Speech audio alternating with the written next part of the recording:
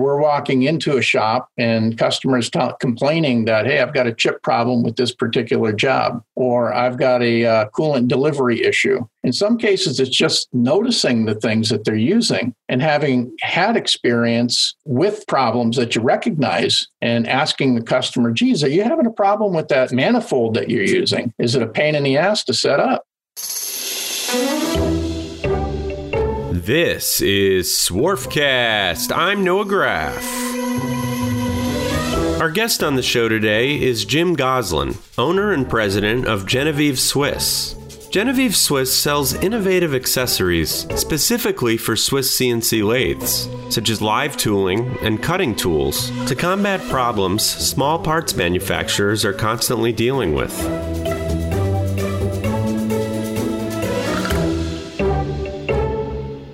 Looking for a screw machine, rotary transfer machine, or CNC machine? Graf Pinkert's got you covered. When you're buying any used machine, you're taking a risk. So it's important to buy from someone who knows their stuff and who is going to give you straight information about what you're buying. Graf Pinkert is a family-owned firm that's been dedicated to selling great machine tools to the turn parts industry for 75 years. It specializes in the top multi-spindle brands, including Index, Schutte, Gildemeister, Tornos, ZPS, Acme, and Wickman.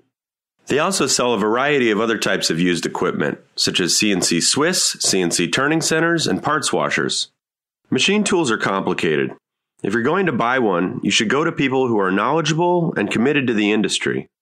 Learn more at www.grafpinkert.com. That's www.grafpinkert.com. I am very honored to be with Jim Gosselin, owner and president of Genevieve Swiss. Welcome to the show, Jim. Thank you, Noah.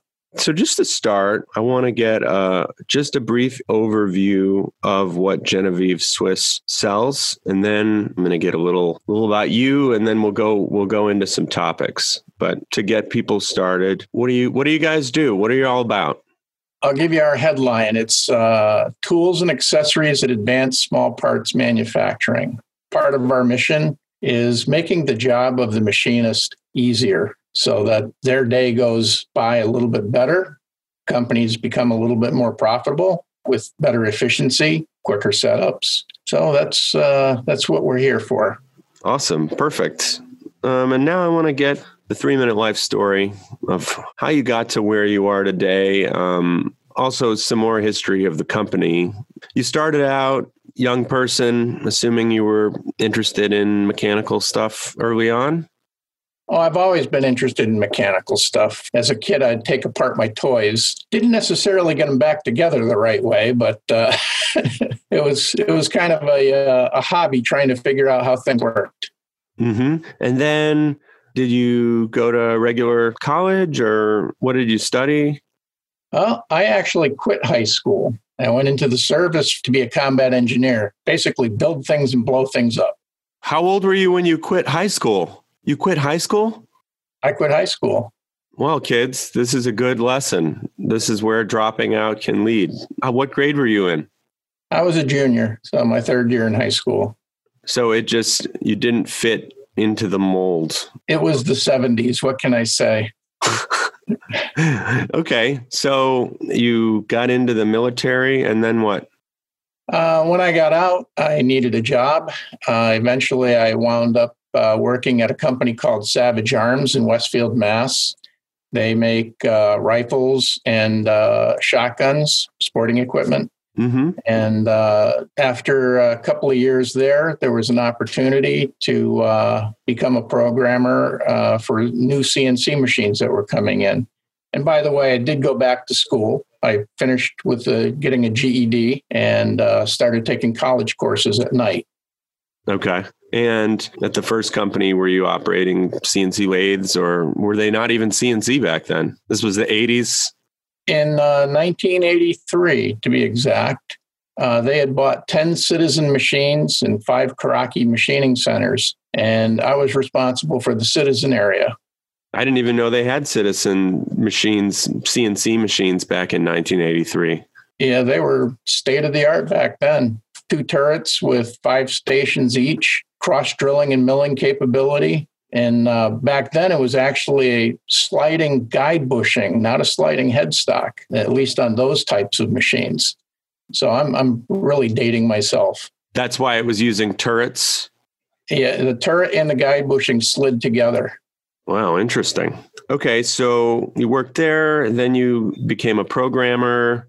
I did the programming, laid out the processes, did the maintenance on the machines. Whenever something went wrong, I was the guy to get in and take care of it. And I stayed there for several years and left for an opportunity to become an applications engineer and salesperson with a company called Brookdale Associates back in 1987. And they were distributing Citizens? They were distributing Citizen machines in New England. Interesting. 1987. You did that a while, right? Like 15 years? Yeah, I was doing that for 15 years. I left the company in 2002 to start Gen Swiss. Okay. So give me the story of how you decided to do Gen Swiss. Back in the late 80s, we had gotten involved in high-pressure coolant systems, building our own high-pressure coolant pumps for the machines. And that's when high-pressure coolant on a Swiss-type machine really wasn't heard of. It was kind of something that we had gotten going, and we were using it for not just drilling, but for turning, for grooving, for cutoff operations, for milling. Every process in the machine. We also had a line of accessories that tool holders and different things that we were coming up with to enhance the machine capability. So we made a trip over to Europe. I think we visited 5 countries and made contact in Switzerland with a company that sold live tooling. And they had some beautiful tools. They were state of the art, very attractive, very high precision. The company reached out to me to offer selling the tools. So at that time, I had put together a business plan for my boss, figuring that Brookdale would sell these. And this was in 2002. And he said, Jim, it's a bad year. He says, if you want to start your own company, I'll back you 100% and I'll be your best customer. Interesting. And so that's what I did. Yeah. So 2002, that was a tough time for the machining industry? That was the year that if you went to IMTS, you could use it as a bowling alley because there was nothing in the way. The aisles were empty. Worse than 2008? Yeah, worse than 2008. Okay. So you started this company and it evolved from just selling tooling to becoming a company to make people run their CNC Swiss machines better. Is that a good way of summarizing it? Yeah. And what I recognized then, and I think it's still true today, is the very experienced operators, setup guys, programmers, there weren't a lot. And the ones that were around were already getting older. So the people with experience were getting kind of burnt out. They were doing everything from programming to training to setting up the machines to being the guy that fixed the problems that came up every day. And I kind of looked at it as my mission to try to make their job a little easier, come up with products that could make the setups easier, come up with products that could make the cycle more efficient. So you're saying products to make it easier for the new guys coming in? Right. And for the old guys so that their job was a little bit easier.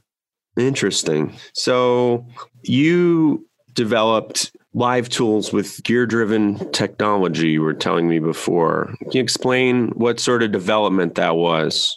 Yeah, what I did was I worked with a company called PCM, which is where we get our live tooling from. It's a Swiss company. And at the time, there really weren't a lot of speeders for the CNC machine, the Swiss CNC machines. You know, it was, I think, 4,000 to 5,000 RPM for cross drilling or cross milling. Now, that's not bad, but when you're dealing with an end mill that might only be 20 or 30 thousandths in diameter, 5,000 RPM just doesn't quite cut it. Okay. You have slow cycles, you get burrs.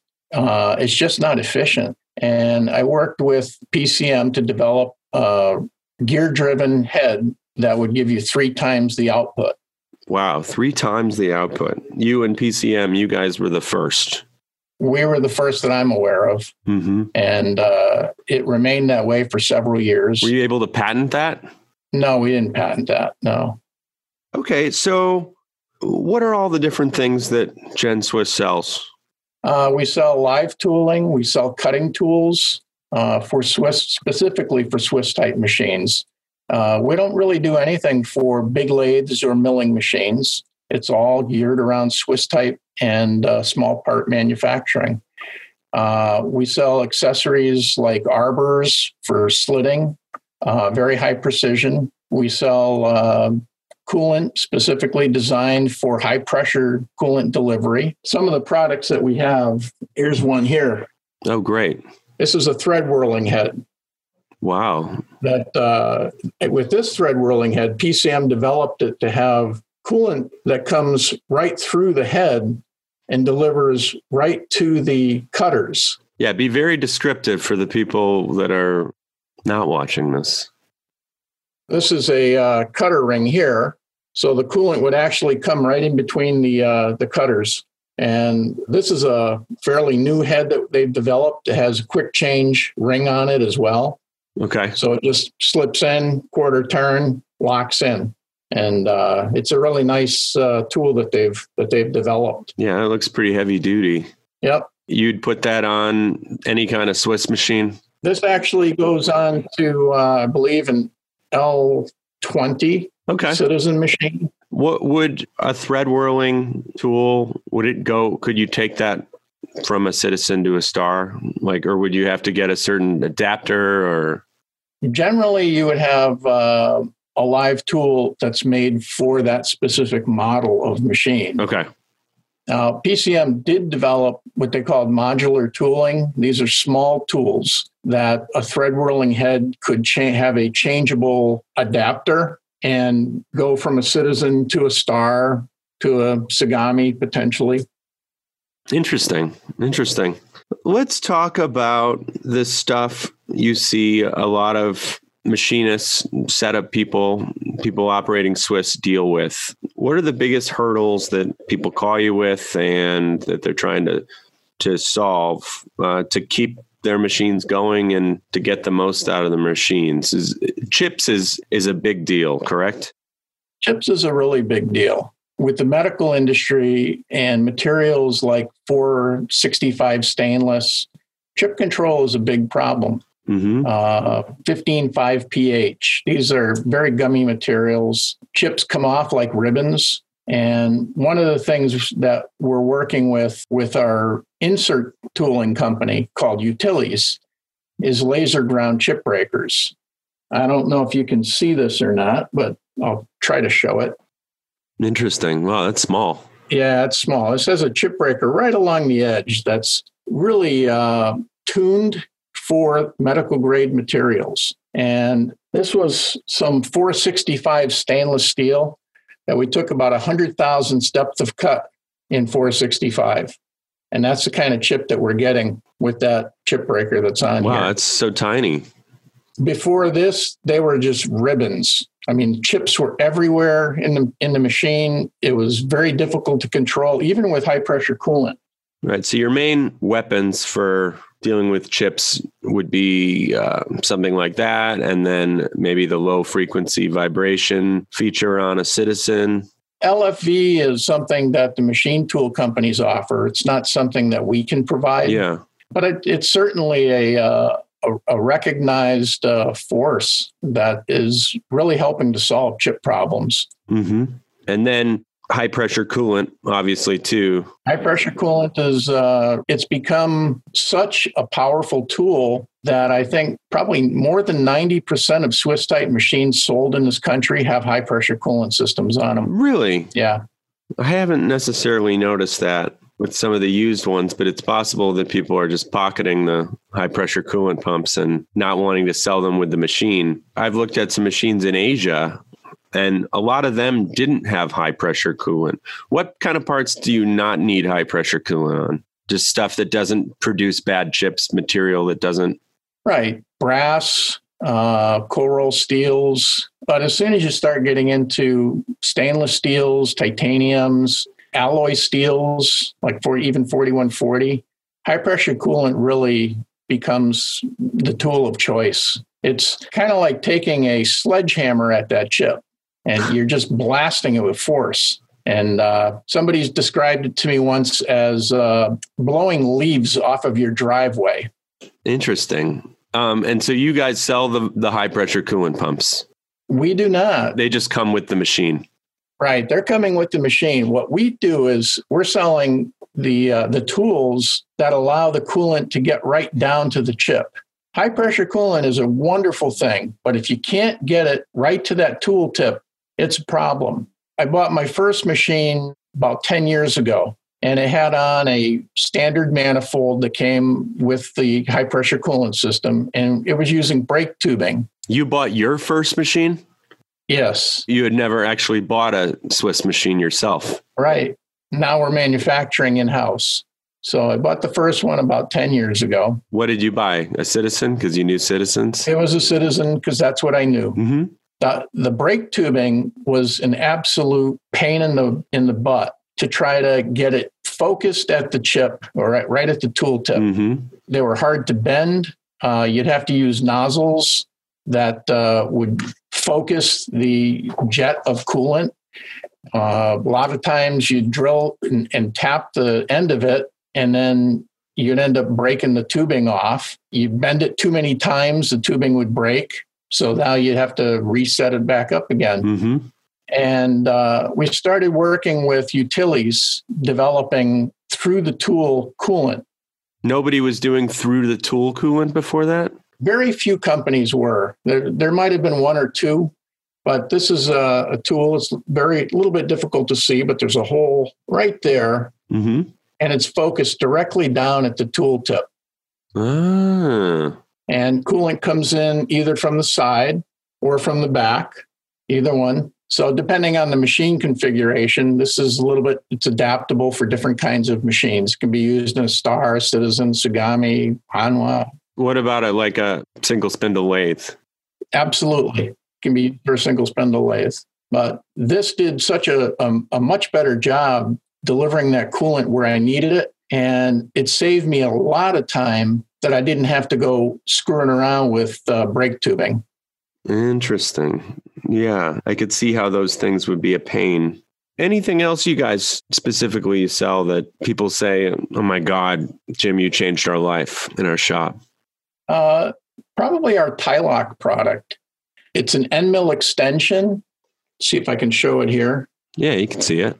Yeah. Yep. You see the end mill. That end mill's probably only about 20 thousandths in diameter, and it sticks out roughly 1/4 of an inch. Now, with the Swiss type machines, there's a point where your gang slide comes down to, and then you stick your tool out. And this is generally about the length that your tool would be sticking out past the collet. So if you could imagine this little guy here sticking out of your collet like that, mm-hmm. you lose all kinds of rigidity. It just starts moving around and flexing on you. You can't help it. But what we've done is we've integrated a more rigid neck onto the ER collet taper. It's a one-piece design, and it allows you to take up that space with the extension and just stick the end mill out only the amount that you need. Very interesting. How much of this stuff do you engineer yourself, or do you just have a big team and you're kind of the visionary? We're a small company. There's 19 people here. I'm the one that designed this product, and it was only out of need. I needed to get around a subspindle. I had a small tool. The subspindle was, 2.5-inch diameter nut, and I had a really small part to get down to. I needed an extension.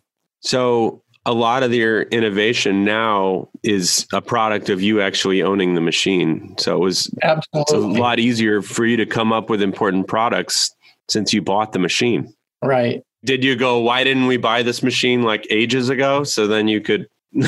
That's where I found most innovations come from the shop floor. So are you constantly asking your customers for feedback and saying, all right, what are you having trouble with? Come at me. And Absolutely. Mm-hmm. Absolutely. The problems in the shop, they don't go away. Once you've solved one problem, there's another job that comes in the door that is going to present a new problem. How do you invite that feedback from people? Do you have like message boards? You constantly calling people and saying, is everything okay with your machines? It's really interacting with the customer or the distributors, where we're walking into a shop and customers complaining that, hey, I've got a chip problem with this particular job, or I've got a coolant delivery issue. In some cases, it's just noticing the things that they're using and having had experience with problems that you recognize and asking the customer, geez, are you having a problem with that manifold that you're using? Mm-hmm. Is it a pain in the ass to set up? An FYI to our thousands of listeners out there. We're always looking for new show sponsors, new ideas for episodes, and feedback. Obviously, positive feedback is nice, but if you have some constructive criticism, it's also really good. Feel free to send emails to the contact info on todaysmachiningworld.com. If they're interesting, maybe I'll read some on the air. Somebody told me that machines today, they're just not built like they were, say, 25 years ago. The castings aren't as rigid. And you suggested that despite that, they're more cleverly engineered. You want to just talk about that for a second? Yeah, we have the older machines were designed with weight, not so much, to get their rigidity, they built a very heavy machine. So the more metal around it, the more rigid it was going to be. And today, machines are built more intelligently. So where you don't need casting, they're using, CAD programs and solid modeling, and they're doing, stress analysis on their castings and on the headstocks, everything, that goes into the building of a machine.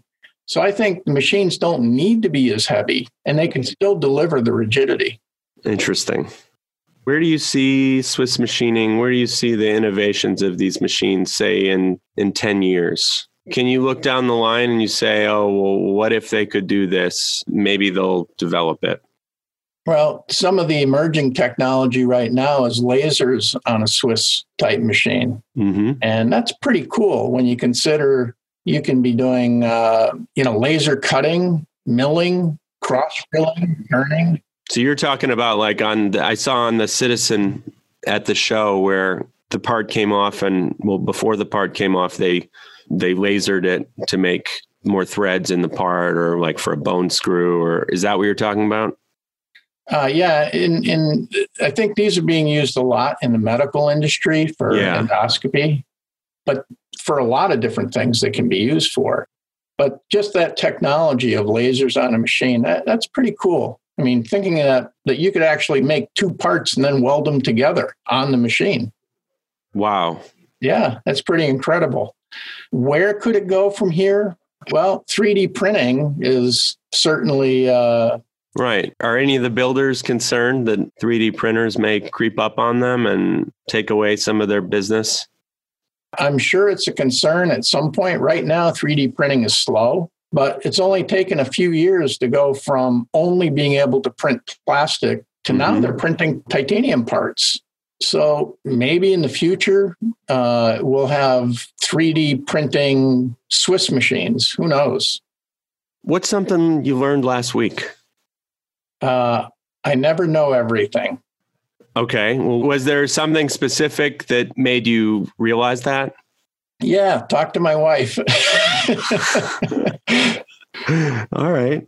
Well, I really appreciate the interview. This was so interesting. It's so nice when people bring all the products and we can try to paint a picture of it, and it's not so abstract, although it might be abstract for people just listening. So this is extra incentive to check out the videos. And is there anything else you'd like to say to the people of the world? Keep moving forward. Make a difference. Well, I appreciate it. And if anybody wants to check out Genevieve Swiss, you can check out their website online, genswiss.com. What's the URL? Yep, genswiss.com. Awesome.